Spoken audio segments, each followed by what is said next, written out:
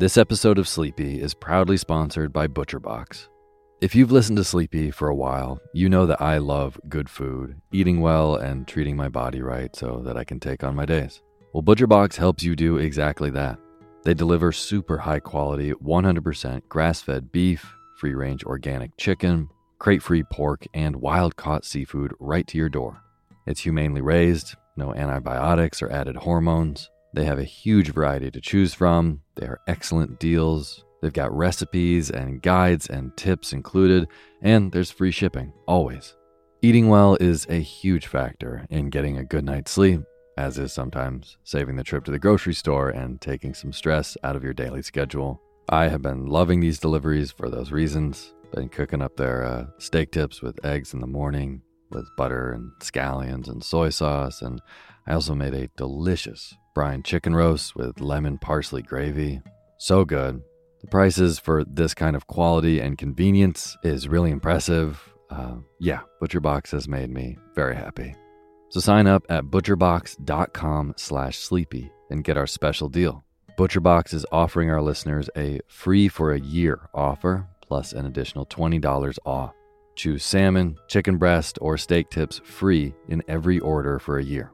Sign up today at butcherbox.com/sleepy and use code SLEEPY to choose your free for a year offer. Plus, get $20 off your first order. butcherbox.com/sleepy. Eat well, sleep well.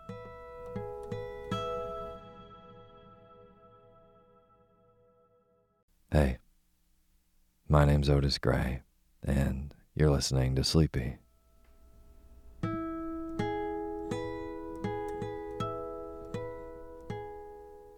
Podcast where I read old books to help you get to sleep, and a proud member of the Airwave Podcast Network. I have got a wonderful, snoozy bedtime story for you tonight. But before we get to tonight's reading, I just want to thank all of our patrons on patreon.com. Nicole Goodman, The Black Hole System, Tammy Lee, Martine Perot, and Amy Carter. Thank you all so much for donating and being a part of making this show. And for anyone who doesn't know, all of these wonderful names that I just read are brand new supporters of Sleepy on patreon.com, which is a wonderful site where you can support creators of the work that you like. So, if the Sleepy Podcast has helped you get a better night's rest and helped you wake up more refreshed the next day, then consider going to patreon.com/sleepyradio and donating even $1 a month. It goes a really long way. There's cool perks when you donate $5 a month and are part of our Sleepyhead tier, but no matter how much you donate, I will read your name in the opening credits of the next show after you do.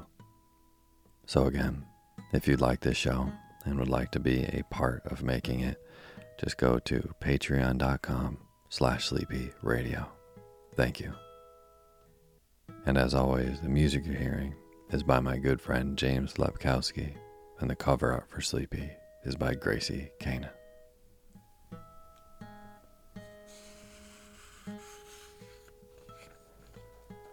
Tonight, I'm going to be reading from an author that we haven't read on the show yet. It's W. Somerset Maugham. I hope I'm saying that right.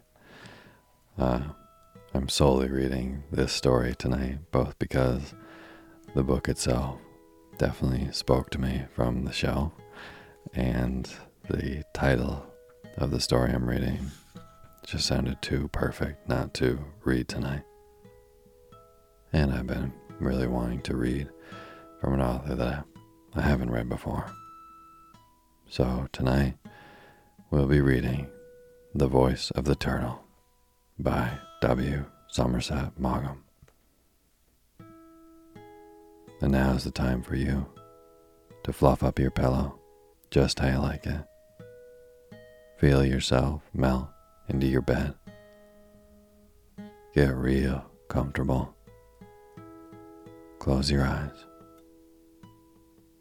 and let me read to you.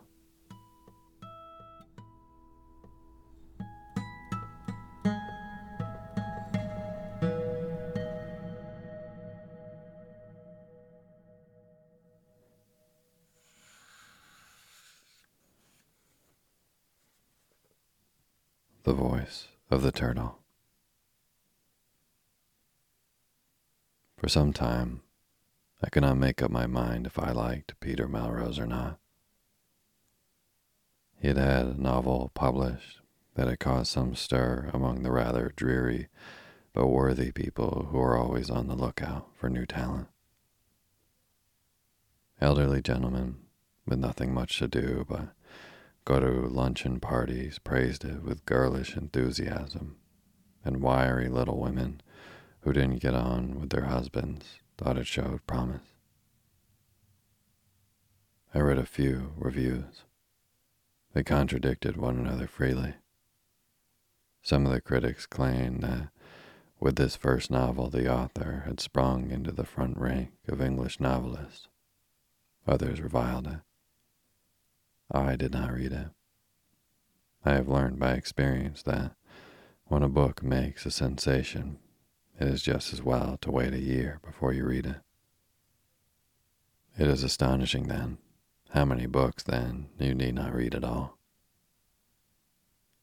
But it chanced that one day I met Peter Melrose.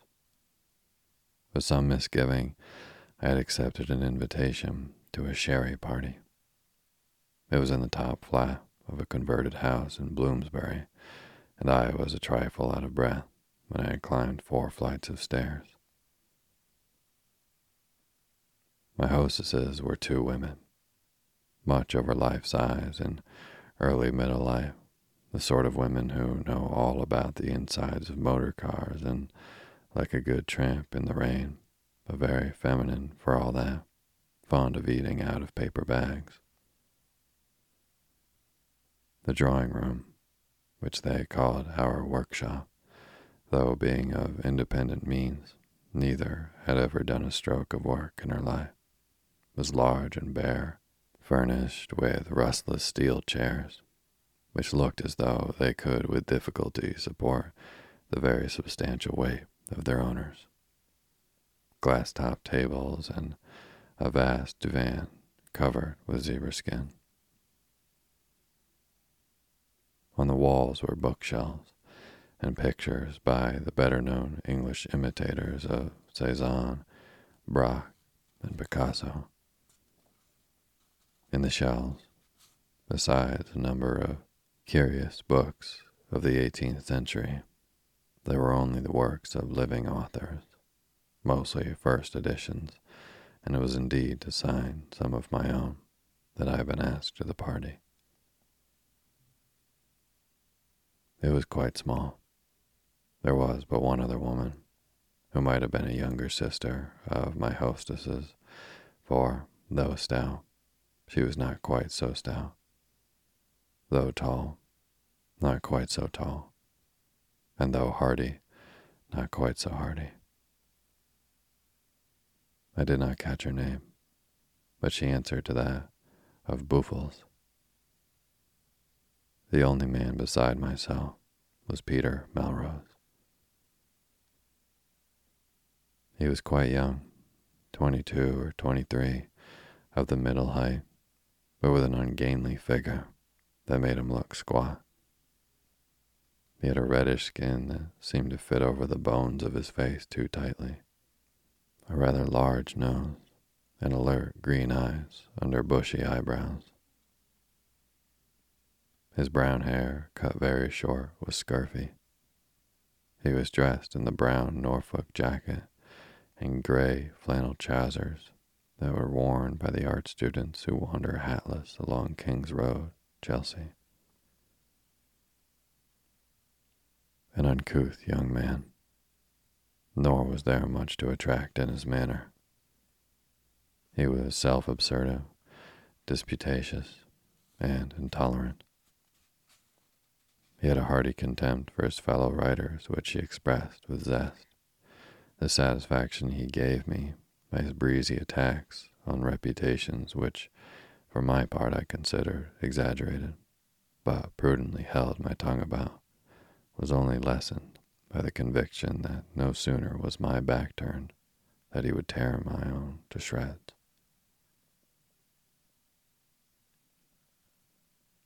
He talked well. He was amusing and sometimes witty. I should have laughed at his sallies more easily if those three ladies had not been so unreasonably convulsed by them. They roared with laughter at what he said, whether it was funny or whether it was inept. He said so many silly things, for he talked without stopping, but he also said some clever ones. He had a point of view, crude and not so original as he thought, but sincere. But the most striking thing about him was his eager, impetuous vitality. It was like a hot flame that burnt him with an unendurable fury. It even shed a glow on those about him. He had something, if only that, and when I left, it was with a slight sense of curiosity at what would come of it. I did not know if he had talent. So many young things can write a clever novel. That means nothing. But it seemed to me that as a man, he was not quite like everybody else. He was the sort of person who, at 30, when time had softened his asperity and experience had taught him that he was not quite so intelligent as he thought, would turn into an interesting and agreeable fellow. But I never expected to see him again. It was with surprise that I received 2 or 3 days later a copy of his novel with a very flattering dedication. I read it. It was obviously autobiographical. The scene was a small town in Sussex, and the characters of the upper middle class that strives to keep up appearances on an inadequate income. The humor was rather brutal and rather vulgar. It grated on me, for it consisted chiefly of mockery at people because they were old and poor. Peter Melrose did not know how hard these misfortunes are to bear, and that the efforts made to cope with them are more deserving of sympathy than of derision. But there were descriptions of places, little pictures of a room, or impressions of the countryside, which were excellently done. They showed tenderness and a sense of spiritual beauty of material things.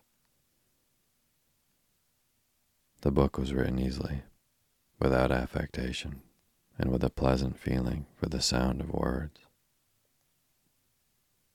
But what made it indeed somewhat remarkable, so that I understood why it had attracted attention, was the passion that quivered in the love story of which the plot, such as it was, consisted. It was, as is the modern fashion, more than a trifle coarse. Again, in modern fashion, it trailed off vaguely, without any particular result, so that everything was left in the end pretty much as it had been in the beginning. But you did get the impression of young love, idealistic, and yet vehemently sexual. It was so vivid and so deeply felt that it took your breath away. It seemed to throb on the printed page like the pulse of life. It had no reticence. It was absurd, scandalous, and beautiful. It was like a force of nature. That was passion, all right. There is nothing anywhere so moving and so awe-inspiring. I wrote to Peter Melrose and told him what I thought of his book and suggested that we might lunch together. He rang me up the next day, and we made a date. I found him unaccountably shy when we sat down opposite one another at a table in a restaurant. I gave him a cocktail. He talked glibly enough, but I could not help seeing that he was ill at ease. I gained the impression that his self-assurance was a pose assumed to conceal from himself maybe a diffidence that tortured him. His manners were brusque and awkward. He would say a rude thing and then laugh nervously to cover his own embarrassment. Though he pretended to be so sure of himself, he wanted all the time to be reassured by you. By irritating you, by saying the things he thought would annoy, he tried to force from you some admission, tacit it might be, that he was as wonderful as he longed to think himself. He wanted to despise the opinion of his fellows, and nothing was more important to him. I thought him rather an odious young man, but I did not mind that. It was very natural that clever young men should be rather odious. They are conscious of gifts that they do not know how to use. They are exasperated with the world that will not recognize their merit. They have something to give, and no hand is stretched out to receive it. They are impatient for the fame they regard as their due. No, I do not mind odious young men. It is when they are charming that I button up the pockets of my sympathy. Peter Melrose was extremely modest about his book. He blushed through his reddish skin when I praised what I liked in it, and accepted my strictures with a humility that was almost embarrassing. He had made very little money out of it, and his publishers were giving him a small monthly allowance in advance of royalties on the next one. This he had just started, but he wanted to get away to write it in peace, and knowing I lived on the Riviera, he asked me if I could tell him of a quiet place where he could bathe and live cheaply. I suggested that he should come and spend a few days with me so that he could look about till he found something to suit him. His green eyes sparkled when I proposed this, and he flushed. Shouldn't I be an awful nuisance? No, I shall be working. All I can offer you is 3 meals a day and a room to sleep in. It'll be very dull, but you can do exactly what you like. It sounds grand. May I let you know if I decide to come? Of course. We separated, and a week or two later, I went home. This was in May. Early in June, I received a letter from Peter Melrose asking if I had really meant what I said when I invited him to spend a few days with me, whether he might arrive on such and such a date. Well, at the time I had meant it, but now, a month later, I remembered that he was an arrogant and ill-bred youth whom I had seen but twice and wasn't in the least interested in, and I didn't mean it any longer. It seemed to me very likely that he would be bored stiff. I lived a very quiet life and saw a few people, and I thought it would be a great strain on my nerves if he were as rude as I knew he could be. And I, as his host, felt it behooved me to keep my temper. I saw myself driven beyond endurance and ringing the bell to have his clothes packed and the car brought round to take him away within half an hour. But there was nothing to do about it. It would save him the cost of board and lodging to spend a short period with me. And if he was tired and unhappy, as he said in his letter, it might be that it would do him good. I sent him a wire, and shortly afterwards he arrived. He looked very hot and grubby in his gray flannel trousers and brown tweed coat when I met him at the station. But after a swim in the pool, he changed into white shorts and a crochet shirt. He looked then quite absurdly young. He had never been out of England before. He was excited. It was touching to see his delight. He seemed, amid those unaccustomed surroundings, to lose his sense of himself, and he was simple, boyish, and modest. I was agreeably surprised. In the evening, after dinner, sitting in the garden, with only the croaking of the little green frogs to break the silence, he began talking to me of his novel. It was a romantic story about a young writer and a celebrated prima donna.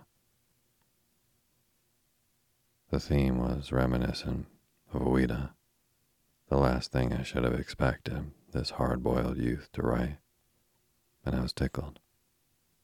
It was odd how the fashion completed the circle and returned generation after generation to the same themes. I had no doubt that Peter Melrose would treat it in a very modern way, but there it was, the same old story as had entranced sentimental readers in the 3-volume novels of the 80s. He proposed to set it in the beginning of the Edwardian era, which to the young has already acquired the fantastic, faraway feeling of a past age. He talked and talked. He was not unpleasant to listen to. He had no notion that he was putting into fiction his own daydreams, the comic and touching daydreams of a rather unattractive, obscure young man who sees himself beloved to the admiration of the whole world by an incredibly beautiful, celebrated, and magnificent woman. I always enjoyed the novels of Ouida, and Peter's idea did not at all displease me. With his charming gift of description, his vivid, ingenuous way of looking at material things, fabrics, pieces of furniture, walls, trees, flowers, and his power of representing the passion of life, the passion of love that thrilled every fiber of his uncouth body, I had a notion that he might well produce something exuberant, absurd, and poetical. But I asked him a question. Have you ever known a prima donna? No, but I've read all the autobiographies and memoirs that I could find. I've gone into it pretty thoroughly. Not only the obvious things, but I've hunted around in all sorts of byways to get the revealing touch or the suggestive anecdote. And have you got what you wanted? I think so. He began to describe his heroine to me. She was young and beautiful, willful, it is true, and with a quick temper, but magnanimous. A woman on the grand scale. Music was her passion. There was music not only in her voice, but in her gestures and in her inmost thoughts. She was devoid of envy, and her appreciation of art was such that when another singer had done her an injury, she forgave her when she heard her sing a role beautifully. She was of a wonderful generosity, and would give away everything she possessed when a story of misfortune touched her soft heart. She was a great lover, prepared to sacrifice the world for the man she loved. She was intelligent and well-read. She was tender, unselfish, and disinterested. In fact, she was much too good to be true. I think you'd better meet a prima donna, I said at last. How can I? Have you ever heard of La Falterona? Of course I have. I've read her memoirs. She lives just along the coast. I'll ring her up and ask her to dinner. Will you really? It would be wonderful. Don't blame me if you don't find her quite what you expect. It's the truth I want. Everyone has heard of La Falterona. Not even Melba had a greater reputation. She had ceased now to sing in opera, but her voice was still lovely, and she could fill a concert hall in any part of the world. She went for long tours every winter, and in summer rested in a villa by the sea. On the Riviera, people are neighbors if they live 30 miles from one another, and for some years I had seen a good deal of La Falterona. She was a woman of ardent temperament, and she was celebrated not only for her singing, but for her love affairs. She never minded talking about them, and I had often sat entranced for hours while, with the humor which to me was her most astonishing characteristic, she regaled me with lurid tales of royal or very opulent adorers. I was satisfied that there was at least a measure of truth in them. She had been married for short periods, 3 or 4 times, and in one of these unions had annexed a Neapolitan prince. Thinking that to be known as La Falterona was grander than any title, she did not use his name, to which indeed she had no right, since after divorcing him she had married somebody else. But her silver, her cutlery, and her dinner service were heavily decorated with a coat of arms and a crown, and her servants invariably addressed her as Madame la Princesse. She claimed to be Hungarian, but her English was perfect. She spoke it with a slight accent when she remembered, but with an intonation suggestive, I have been told, of Kansas City. This she explained by saying that her father was a political exile who had fled to America when she was no more than a child. But she did not seem quite sure whether he was a distinguished scientist who had gotten into trouble for his liberal views, or a Magyar of high rank who had brought down on his head the imperial wrath because he had a love affair with an archduchess. It depended on whether she was just an artist among artists or a great lady among persons of noble birth.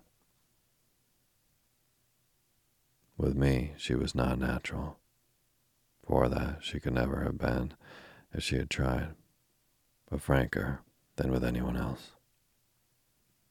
She had a natural and healthy contempt for the arts. She genuinely looked upon the whole thing as a gigantic bluff, and deep down in her heart was an amused sympathy for all the people who were able to put it over on the public. I will admit that I looked forward to the encounter between Peter Melrose and La Falterona with a good deal of sardonic amusement. She liked coming to dine with me because she knew the food was good. It was the only meal she ate in the day, for she took great care of her figure. But she liked that one to be succulent and ample. I asked her to come at 9, knowing that was the earliest hour she'd dreamt of eating, and ordered dinner for 1:30. She turned up at 9:45. She was dressed in apple green satin, cut very low in the front, with no back at all, and she wore a string of huge pearls, a number of expensive-looking rings, and on her left arm diamond and emerald bracelets from the wrist to the elbow. 2 or 3 of them were certainly real. On her raven black hair was a thin circlet of diamonds. She could not have looked more splendid if she had been going to a ball at Stafford House in the old days. We were in white ducks. "How grand you are," I said. "I told you it wasn't a party." She flashed the look of her magnificent black eyes at Peter. "Of course it's a party. You told me your friend was a writer of talent. I am only an interpreter." She ran one finger down her flashing bracelets. "This is the homage I pay to the creative artist." I did not utter the vulgar monosyllable that rose to my lips, but offered her what I knew was her favorite cocktail. I was privileged to call her Maria, and she always called me Master. This she did, first because she knew it made me feel a perfect fool, and secondly because, though she was in point of fact not more than 2 or 3 years younger than I, it made it quite clear that we belonged to different generations. Sometimes, however, she also called me, "You dirty swine." This evening she certainly might very well have passed for 35. She had those rather large features which somehow do not seem to betray age. On the stage she was a beautiful woman, and even in private life, notwithstanding her big nose, large mouth, and fleshy face, a good-looking one. She wore brown makeup with dark rouge, and her lips were vividly scarlet. She looked very Spanish, and I suspected, felt it, for her accent at the beginning of the dinner was quite civilian. I wanted her to talk so that Peter should get his money's worth, and I knew there was but one subject in the world that she could talk about. She was in point of fact a stupid woman who had acquired a line of glib chatter which made people on first meeting her think she was as brilliant as she looked. But it was merely a performance she gave, and soon you discover that she not only did not know what she was talking about, but was not in the least interested in it. I do not think she had ever read a book in her life. Her knowledge of what was going on in the world was confined to what she was able to gather by looking at the pictures in the illustrated press. Her passion for music was a complete bunkum. Once at a concert to which I went with her, she slept all through the Fifth Symphony, and I was charmed to hear during the interval telling people that Beethoven stirred her so much that she hesitated to come and hear him. For with those glorious themes singing through her head, it meant that she wouldn't sleep a wink all night. I could well believe she would lie awake, for she had had so sound a nap during the symphony that it could not but interfere with her night's rest. But there was one subject in which her interest never failed. She pursued it with indefatigable energy. No obstacle prevented her from returning to it.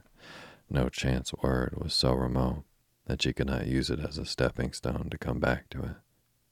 And in effecting this, she displayed a cleverness of which one never had thought her capable. On this subject, she could be witty, vivacious, philosophic, tragic, and inventive. It enabled her to exhibit all the resources of her ingenuity. There was no end to its ramifications and no limit to its variety. This subject was herself. I gave her an opening at once, and then all I had to do was to make suitable interjections. She was in great form. We were dining on the terrace, and a full moon was obligingly shining on the sea in front of us. Nature, as though she knew what was proper to the occasion, had set just the right scene. The view was framed by two tall black cypresses, and all around us on the terrace, the orange trees in full flower exhaled their heady perfume. There was no wind, and the candles on the table flamed with a steady softness. It was a light that exactly suited La Falterana. She sat between us, eating heartily and thoroughly appreciating the champagne, and she was enjoying herself. She gave the moon a glance. On the sea was a broad pathway of silver. "How beautiful nature is," she said. "My God, the scenery one has to play in. How can they expect one to sing?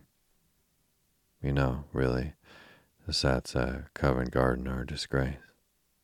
The last time I sang Juliet, I just told them I wouldn't go on unless they did something about the moon." Peter listened to her in silence. He ate her word. She was better value than I had dared to hope. She got a little tight, not only in the champagne, but at her own loquaciousness. To listen to her, you would have thought she was a meek and docile creature, against whom the whole world was in conspiracy. Her life had been one long, bitter struggle against desperate odds. Managers treated her vilely, impresarios played foul tricks on her, singers combined to ruin her, critics bought by the money of her enemies wrote scandalous things about her. Lovers for whom she had sacrificed everything used her with base ingratitude. And yet, by the miracle of all her genius and her quick wits, she had discomfited them all. With joyous glee, her eyes flashing, she told us how she defeated their machinations and what disaster had befallen the wretches who had stood in her way. I wondered how she had the nerve to tell the disgraceful story she told, without the smallest consciousness of what she was doing. She showed herself vindictive and envious, hard as nails, incredibly vain, cruel, selfish, scheming, and mercenary.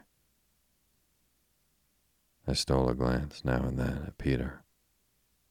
I was tickled at the confusion he must be experiencing when he compared his ideal picture of the prima donna with the ruthless reality. She was a woman without a heart. When at last she left us, I turned to Peter with a smile.